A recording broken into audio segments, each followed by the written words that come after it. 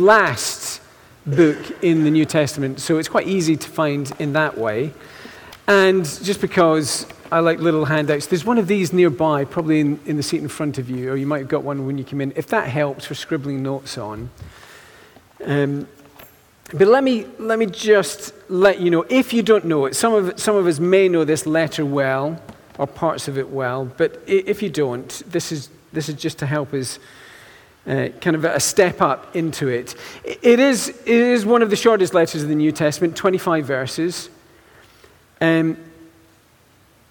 This little book, here's something that maybe gets it to move a little bit from Jude the Obscure to Hey Jude. Do you like that? Do you like what I did there? That was good. I spent ages on that. Hardly anything on any time on anything else. Who is he?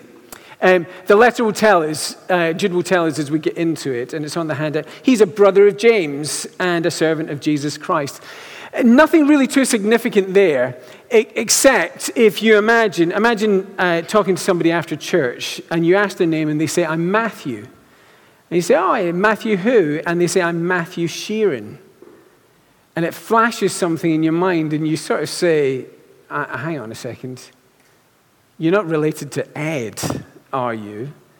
And this person says, yeah, he's my brother. Jude tells us about his brother, James. There are two kind of prominent ones in the New Testament. James, who is one of the 12 apostles, he was killed by Herod in Acts chapter 12. And then there's James, who was the Jerusalem church leader, and he was the half-brother of Jesus.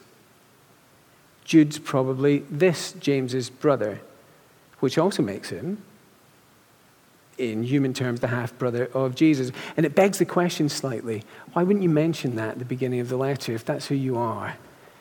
You would feel it would give you a little bit more clout, wouldn't it? I'm Jude, half-brother of Jesus. He says, the servant of Jesus. Have a think, let that bounce around your head. Why would he start that way? You can think about it. Another thing to notice as we read through it is just some of the style of his writing. The way he puts this little short letter together. It's packed with all sorts of things. We'll notice as we go through it his use of the Old Testament. He really seems to know his Old Testament. He will refer to 6 Old Testament stories. Short letter, 6 Old Testament stories in verses 5 to 7, and then in 11 to 13. There will be the Exodus, an angelic rebellion, the destruction of Sodom and Gomorrah, Cain and Abel, Balaam from the book of Numbers, and then Korah's rebellion, all in a shorthand way. And you get, even from just noticing that, you understand something of what he's saying. He thinks the Old Testament is important for contemporary Christians. The Old Testament, all those stories, really important for us. He thought it was the case for his readers. He also makes use of triplets. He does things in threes at times. When he wants to emphasize certain things, he didn't have Microsoft Word. He couldn't do italics, underlining, bold, as we might do. In Jude's days, writers wanting to add emphasis would often use little triplets, little groups of 3. So instead of I love you, underlined, exclamation mark, bold, italics, you might do. They'd write, I love you, times 3. They'd write it out like that. So as we read through it, see if you can spot the way Jude does that, has little groups of 3s at times. And then also notice the way he does metaphors, if you like. By verse 12, we'll notice him using some colorful pictures, metaphors. He engages our imagination. If you were to say, I went to a concert and I saw Ed Sheeran playing some songs, fine, we get it. It's a concert, somebody's playing songs. But if you tell me, armed with just a guitar and his voice, Sheeran had the crowd eating out of his hand. I mean, you're doing something else there, aren't you? You're capturing my imagination. I mean, not literally. You don't think he was literally with the crowd eating out of his hand like he had some breakfast cereal there or something. But you know what's been communicated? I begin to feel it. God designs his words to do that. It's designed to hook your emotions. There are times when we need more than bare facts. We need to begin to feel things. Jude will do that for us. And then look, why is Jude writing? You can take this away and look at some of these verses and ponder them as well. But let me, just as we get into it, Jude at the beginning tells us about two different letters. The one he wanted to write about the salvation we share, and the one he felt he had to write. If you've got it there in front of you, verse 3, he says it like this: I felt I had to write and urge you to contend for the faith. He thinks the faith's under threat. We'll think about that in a few minutes. The word contend is a strong word, and it means fight. It's got a real strong sense to it. And so just before we get into reading this, it's worth noting this. As we read this, you might find the strong words uncomfortable. He really is quite a strong letter. But remember, these are strong words from a concerned friend. He's writing to friends. Some Christians, and some of us, the way we're wired up and temperamentally, we're really good at spotting what's wrong. In fact, they love doing that. The thing is, Jude would say to us, if you're only interested in spotting error and you don't care for people, you are ungodly. Don't be like that. These are strong words from a concerned friend. That's how to read this letter. There are other Christians, and you're more warm-hearted. You're always wanting to include people, make everything kind of okay. You hate people feeling uncomfortable.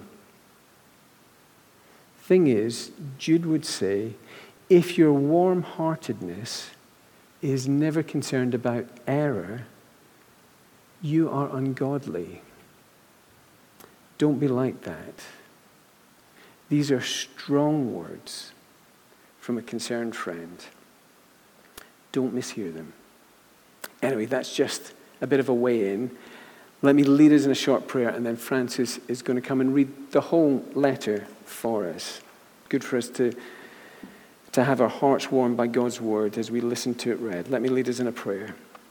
Heavenly Father, thank you for all the parts of your word, all the things that are tucked in here. And thank you for this letter right near the end, just before this big book of Revelation. You've put this book here for us, this letter from a concerned friend.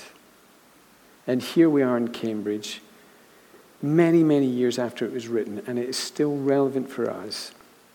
So please, as it's read, and then as we look at it together, please would you help us to hear what you're saying and draw us close to your Son. We ask it in his name. Amen.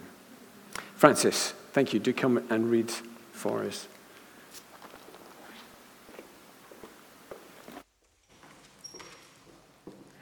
Reading from Jude, page 1231. Jude, a servant of Jesus Christ and a brother of James, to those who have been called, who are loved in God the Father and kept for Jesus Christ, mercy, peace, and love be yours in abundance. Dear friends, although I was very eager to write to you about the salvation we share, I felt compelled to write and urge you to contend for the faith that was once for all entrusted to God's holy people. For certain individuals whose condemnation was written about long ago have secretly slipped in among you. They are ungodly people who pervert the grace of our God into a license for immorality and deny Jesus Christ, our only sovereign and Lord.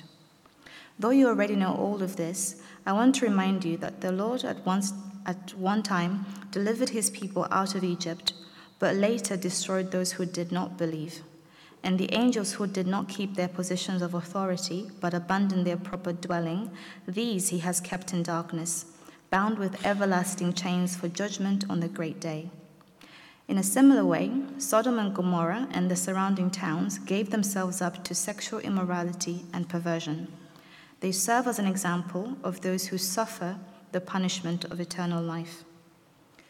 In the very same way, on the strength of their dreams, these ungodly people pollute their bodies, reject authority, and heap abuse on celestial beings. But even the archangel Michael, when he was disputing with the devil about the body of Moses, did not himself dare to condemn him for slander, but said, "The Lord rebuke you." Yet these people slander whatever they do not understand, and the very things they do understand by instinct, as irrational animals do, will destroy them. Woe to them! They have taken the way of Cain. They have rushed for profit into Balaam's error. They have been destroyed in Korah's rebellion.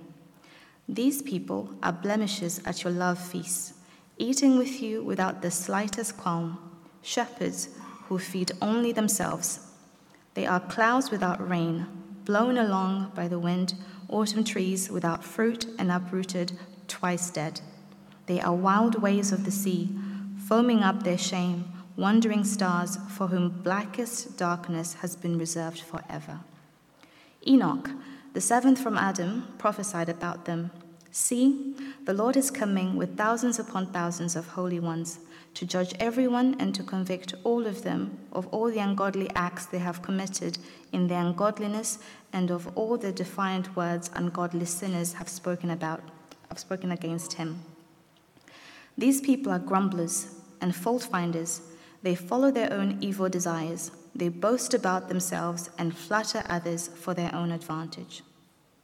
But, dear friends, remember what the apostles of our Lord Jesus Christ foretold. They said to you, in the last times there will be scoffers who will follow their own ungodly desires. These are the people who divide you, who follow mere natural instincts and do not have the Spirit. But you, dear friends, by building yourselves up in your most holy faith and praying in the Holy Spirit, keep yourselves in God's love as you wait for the mercy of our Lord Jesus Christ to bring you eternal life. Be merciful to those who doubt. Save others by snatching them from the fire. To others show mercy, mixed with fear, hating even the clothing stained by corrupted flesh.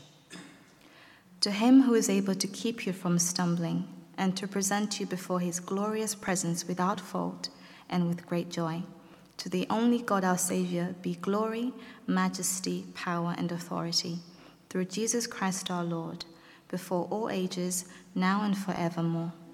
Amen.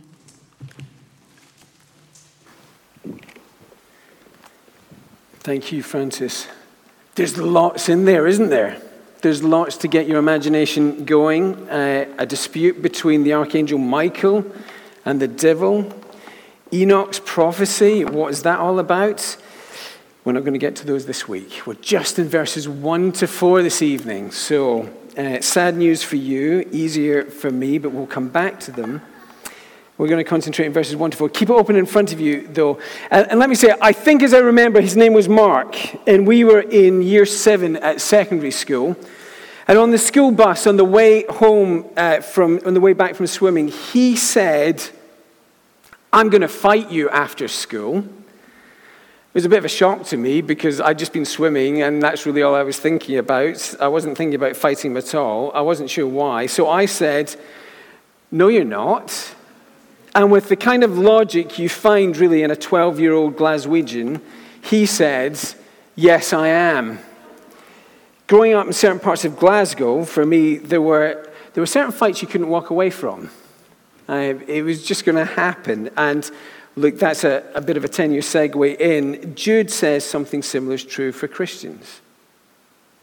There are certain fights, if you're a Christian, you can't really walk away from. But we want to see the kind of fight this is.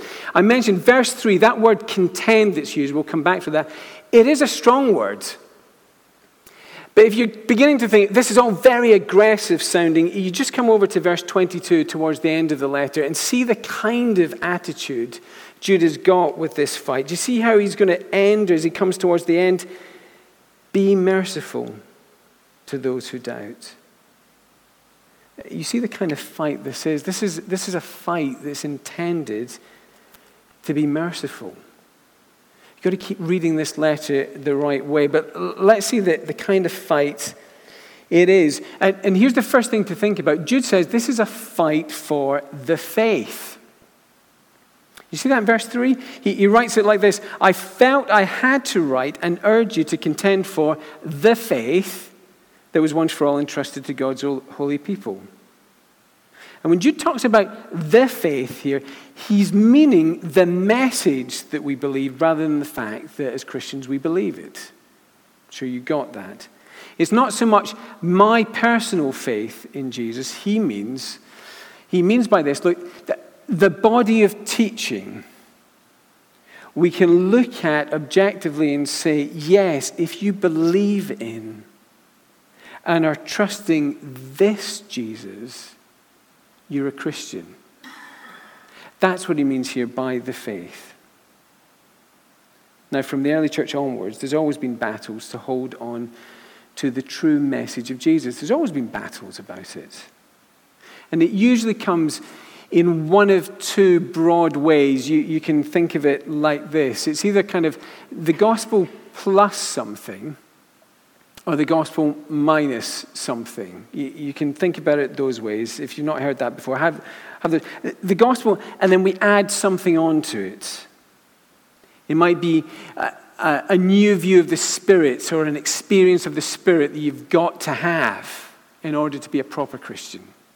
You believed in Jesus, but you've got to have this other experience as well. Or maybe there's a new teaching that's come, a kind of new prophet or a new teacher. They'll give you more stuff to add on. That's the gospel plus something. Or there's the gospel minus something. The gospel means we're free. So certain things don't matter anymore. No need for holiness. Sex outside marriage is okay. It's the gospel message, and then you begin to take things away from it. You don't really need to believe this part. You don't really need to respond in this kind of way. The gospel plus or the gospel minus something else. The people Jude's writing to, if it's one of those two categories, and it usually straddles both, but it's more towards the second. They're saying there's certain things you don't need to do. But Jude says, look, there's some things, as he begins the letter, you need to know about the gospel, about this faith that you've got. And he says this, look, in this fight for the faith, you need to know this about the gospel. Its content is complete. Do you hear what he says? The faith that was once for all entrusted to God's holy people. What can be known about God? It is made known in Jesus. That makes sense, doesn't it? Because if Jesus doesn't really make God known to us, well, who else could? He's the one who is God himself. What can be known about God is made known in Jesus. He fully reveals God's character and his plan of salvation. There is no new information needed. That's what Jude's getting at. The faith has been once for all entrusted to the saints. And that means it is sufficient and relevant for all time. We're not going to hit an unforeseen problem in the future that we've not got information about that we get through Jesus and the gospel. And we're not going to hit some new situation for which God will have to give us new information, new revelation. I've not been on very many of them. I once went on one of those, those all-inclusive holidays where everything's included. You get to the hotel and everything. I found it deeply uncomfortable because you go up and there'd be a whole range of food out, and I'd say, well, do I need to pay for any of this? And they say, no, it's all included. And the next day, there'd be some drinks out, and I say, oh, do I need to pay for this? And they say, no, sir, it's all included. But you get the idea, everything is here. There's nothing more. Can you imagine if somebody tried to say to you, oh, if you want this bit, you need some extra stuff. You need to buy this extra ticket for it. That'd be a scam merchant, wouldn't they? No, everything is being included. The faith is once for all. Its content's complete. If you come to know the Lord Jesus, in the way that it's laid out in the gospel message we have in the New Testament, believing it, you have full access to God the Father through Jesus, and the Holy Spirit is at work in your life. It's all for you. You get to know God this way through this gospel message. We're given all we need for godly living and human flourishing. There will always be people saying, look, if the church wants to speak relevantly, its morality and values need bringing up to date. That's not true. If you're getting to know Jesus, and the good news about him as you read the Bible, your love for him will be seen in your trust and obedience to him. And that's what you need. And it's what the world needs. When it comes to the message of the gospel, Jude says its content is complete. We don't add anything to it or take anything away from it. And here's the next thing he says, just from that verse. He's saying, look, this gospel message, it is a gift entrusted. When Jude says once for all entrusted to God's holy people, it's kind of a technical phrase, that word entrusted that he used. And it's used throughout the New Testament, linked with the teaching of the apostles that's handed on. It's entrusted. The author of the gospel is God. You can think about it this way. Here's a little diagram, if you just pop up the next slide. The crown at the top, there's God. The author of the gospel is God. And right, here's the gospel message, and it's made known to the apostles. They were the people entrusted to go out and proclaim the message and validate what was written down. It is handed on to his people through the apostles, and it's come to us that way, you and me. It's not just directly whatever we think about God and our experience of God. No, the gospel message that God has made known in the Lord Jesus is been entrusted to the apostles, and they've communicated it. So it's an entrusted one. It's a privilege to have the gospel entrusted to us. We're not to add to it. We're not to take away from it. Its authorship is closed now. God has passed it on. We're not to be careless with it. Even the history of our country recognizes that. I think Lee Gates was preaching a little while ago, and he mentioned this at the coronation of our late Queen Elizabeth. She was given a Bible and had these words spoken to her as the Bible was presented to her, it might have been the moderator of the General Assembly of the Church of Scotland. It was either him or the Archbishop that said these words, "Receive this book, the most valuable thing this world affords. Here is wisdom. This is the royal law. These are the lively oracles of God." It's easy to forget how privileged we are as we sit here tonight. It's one of my prayers of thanks before the service.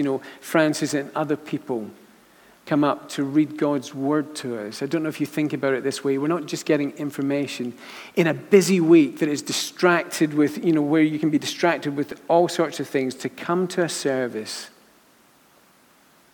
and to have someone stand at the front. You don't need to do anything. You can just sit there for a few moments and have someone read the lively oracles of God to you.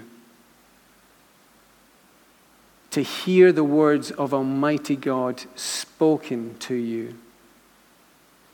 Yes, of course you can read it for yourself. We can do that. That is a joy to be able to do that. But just on occasions to have someone else read it to you. I remember a friend of mine, Samuel, shared a house with two other guys, and he came home from work one day, and he said to his friend Phil, "Will you just explain the gospel to me?" And Phil said, "What are you talking about, Sam? You've been a Christian for years. You know it." And he said, "I know, but it's just been a tough day and a tough week or so. And I would just like to hear it from somebody else, for someone else to speak these words to me." And so Phil sat and explained the gospel to him again. It's true that, isn't it? Of course we know things in our heads. Maybe you've been a Christian for years and you know it, but to have someone read it to us, speak it to us, it's a privilege. We can forget how privileged we are to be able to sit and listen. And it is in part because godly people took great care with it. Are we going to do the same? Will I be godly in this way? Jude says to us, did you know at times you need to fight to make sure the gospel is handed on? This is a fight you can't walk away from because it's just too important. You and I have been given a responsibility.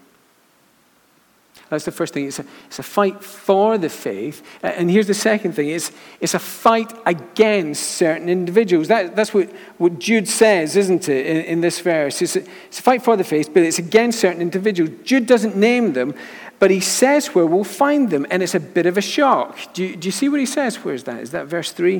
Verse 4. Verse 4, just have a look at it. He puts it like this. For certain individuals whose condemnation was written about long ago have secretly slipped in among you. You get that?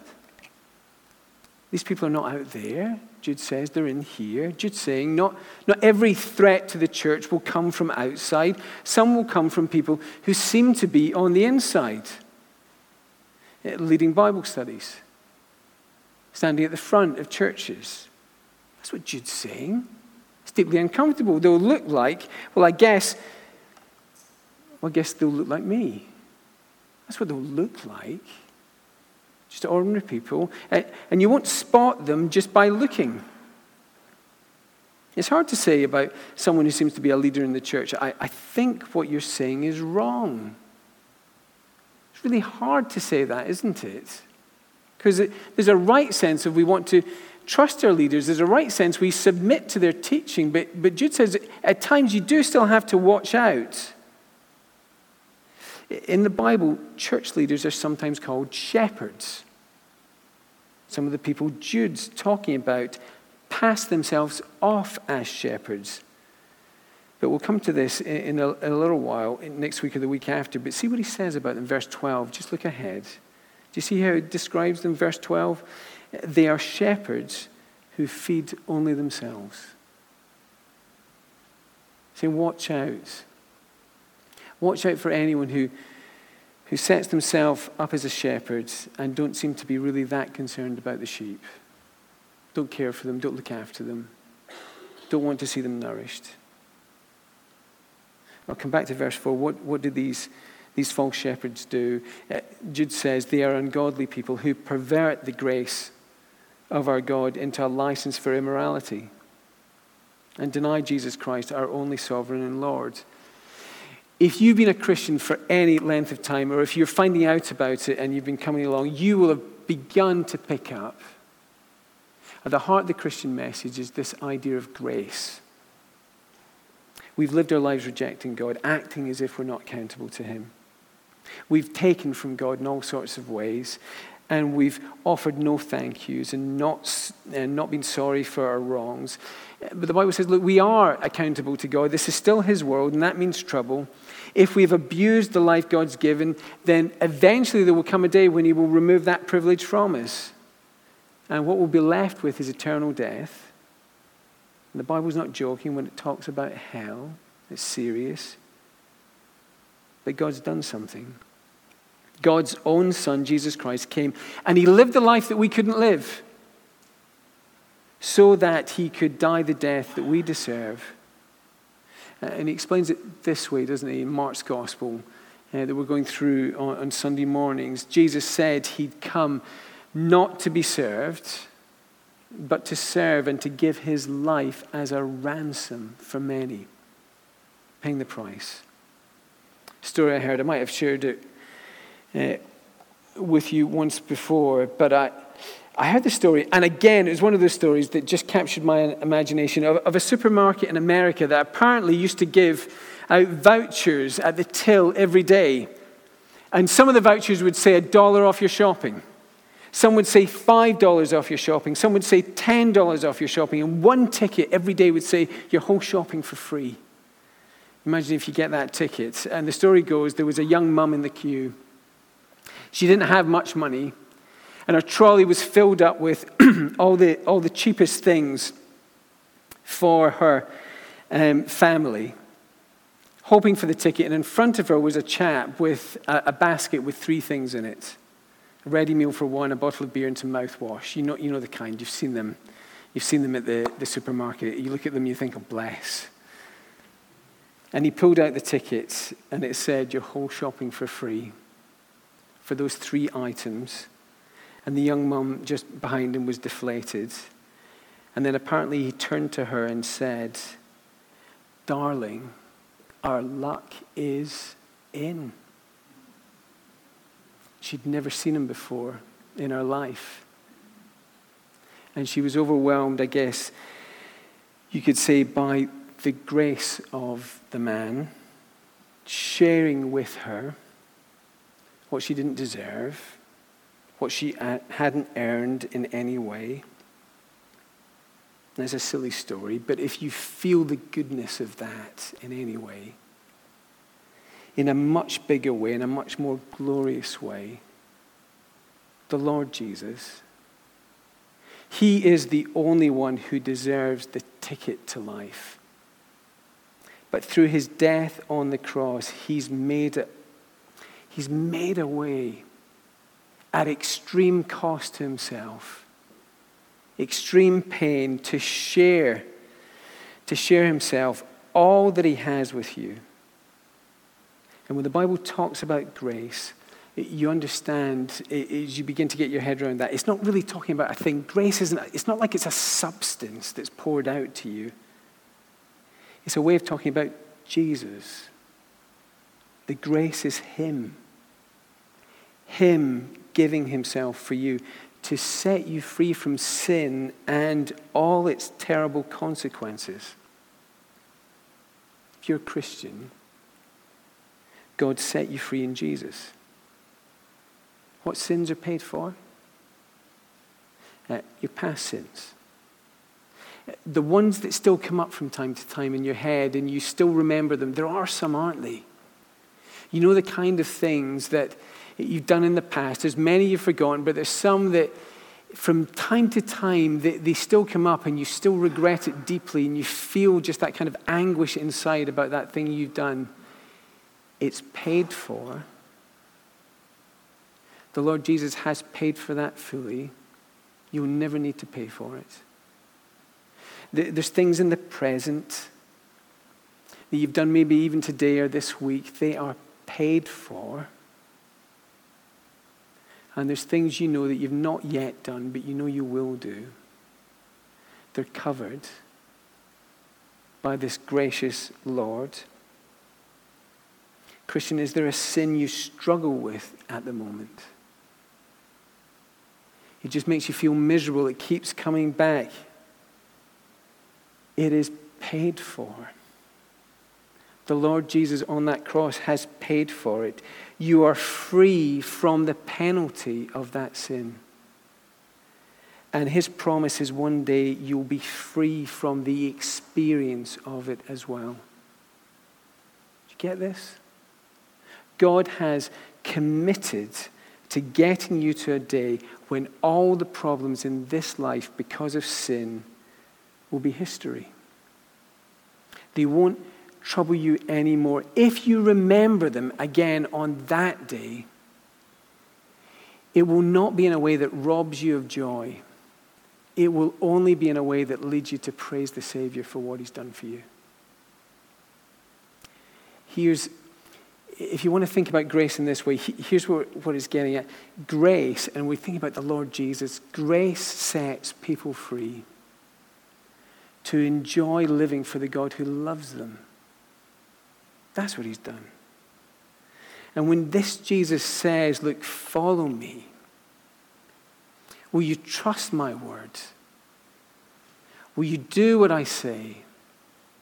Don't you want to respond, yes? Yes, whatever you say, I want to do it. You've been so kind. You've paid for my sin. Of course I want to follow you. And if you've got that in mind, then you look again what these people are doing. Jude says, they pervert the grace of our God into a license for immorality. They'll talk about grace. They'll talk about freedom. But it's a slippery word for them. With them, grace becomes, look, grace sets immoral people free so they can continue to be immoral. So they can just continue to live their own way. God doesn't mean that's a sin. Remember, God is love, so he loves you. Don't worry about all those other things you've done wrong, being greedy, being a gossip, holding grudges. It won't matter in the end. It's all right.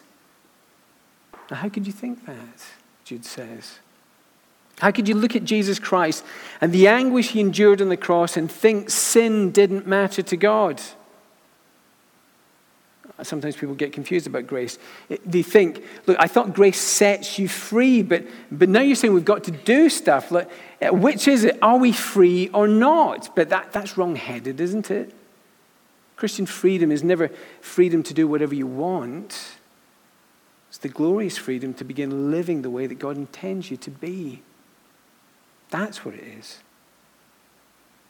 Some as well start to think, well, look, surely if grace is grace, if you start telling people they're free because of the Lord Jesus, doesn't that have the potential to encourage me to sin? No, that's the wrong way around. Grace should always make us rejoice with a kind of trembling, shouldn't it? Because we see what forgiveness cost, but then we think, look what he's done for us. Look how he loves us. And look what else these people do in verse 4. This is what Jude says. They deny Jesus Christ, our only sovereign Lord. You see in the end, it's not Jesus they're living for, it's themselves. That's why Jude can say they are ungodly people. They don't really know God at all. So if you're a Christian, can I say that the question Jude wants to put before is Jesus, is he your sovereign and Lord? That's how Jude describes him. Here's how you tell. Jude in this letter is going to remind us to listen to God's word, Old Testament and New Testament, the apostles' teaching. Remember this message where the content is complete and it's been entrusted to. He's going to encourage us to listen to it. Are you doing that? Or when you disagree with the Bible, do you end up kicking against it? Now, I know we all still sin. I know that. But at some point, when you know you've sinned and you've got things wrong, does it bother you? Does it upset you at some level that you can't even live for Jesus, this one who saved you? If you've begun to understand grace, it should do. But if you have the moments of feeling just how wretched you are and things you do wrong, the moment that you start to think, oh, I've done it again, I'm just such a worthless fool, grace says you can't think that. You are unworthy, but you can't ever think you're worthless when he loves you. When he's loved you like this, he set you free. Live for him. Now, it might be you're not a Christian here tonight, and you might have thought, look, I'm not sure I'm good enough to be a Christian. Maybe you've thought about it in those kind of terms. I've seen some Christian friends, and they seem a bit better than me. I'm not sure I'm good enough to be a Christian. I tell you what Jude would say. He would say, look, you're not good enough. You're not good enough to be a Christian, but Jesus is gracious enough to forgive and change you. You can come to him. That grace is something worth holding on to.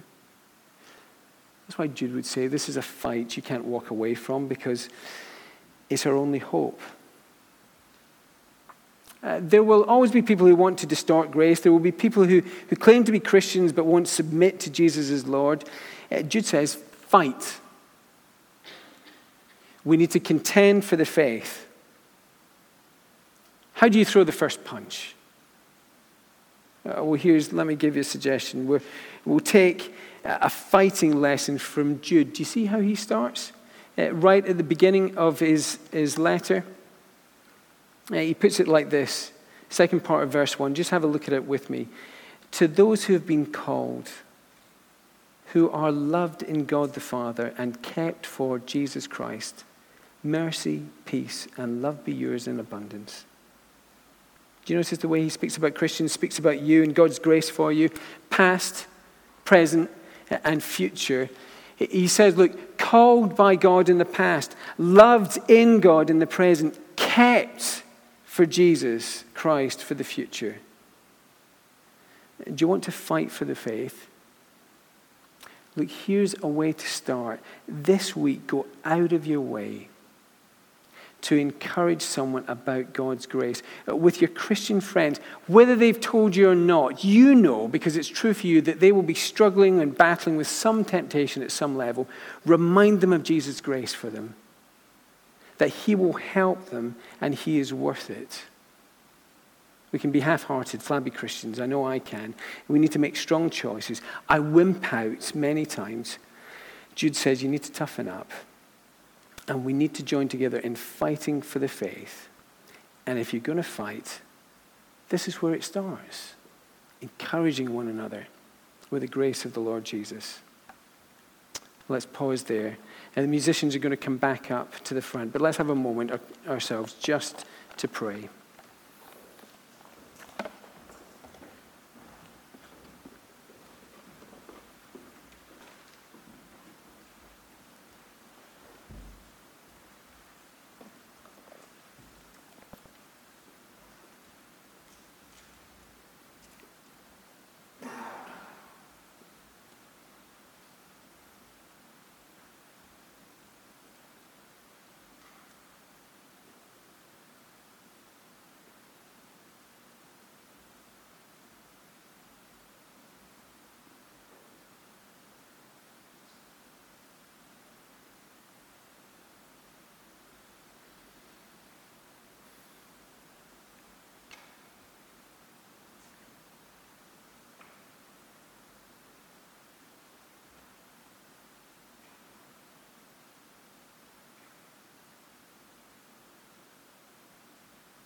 Oh, Lord Jesus, your goodness and your grace, it should be clear to us.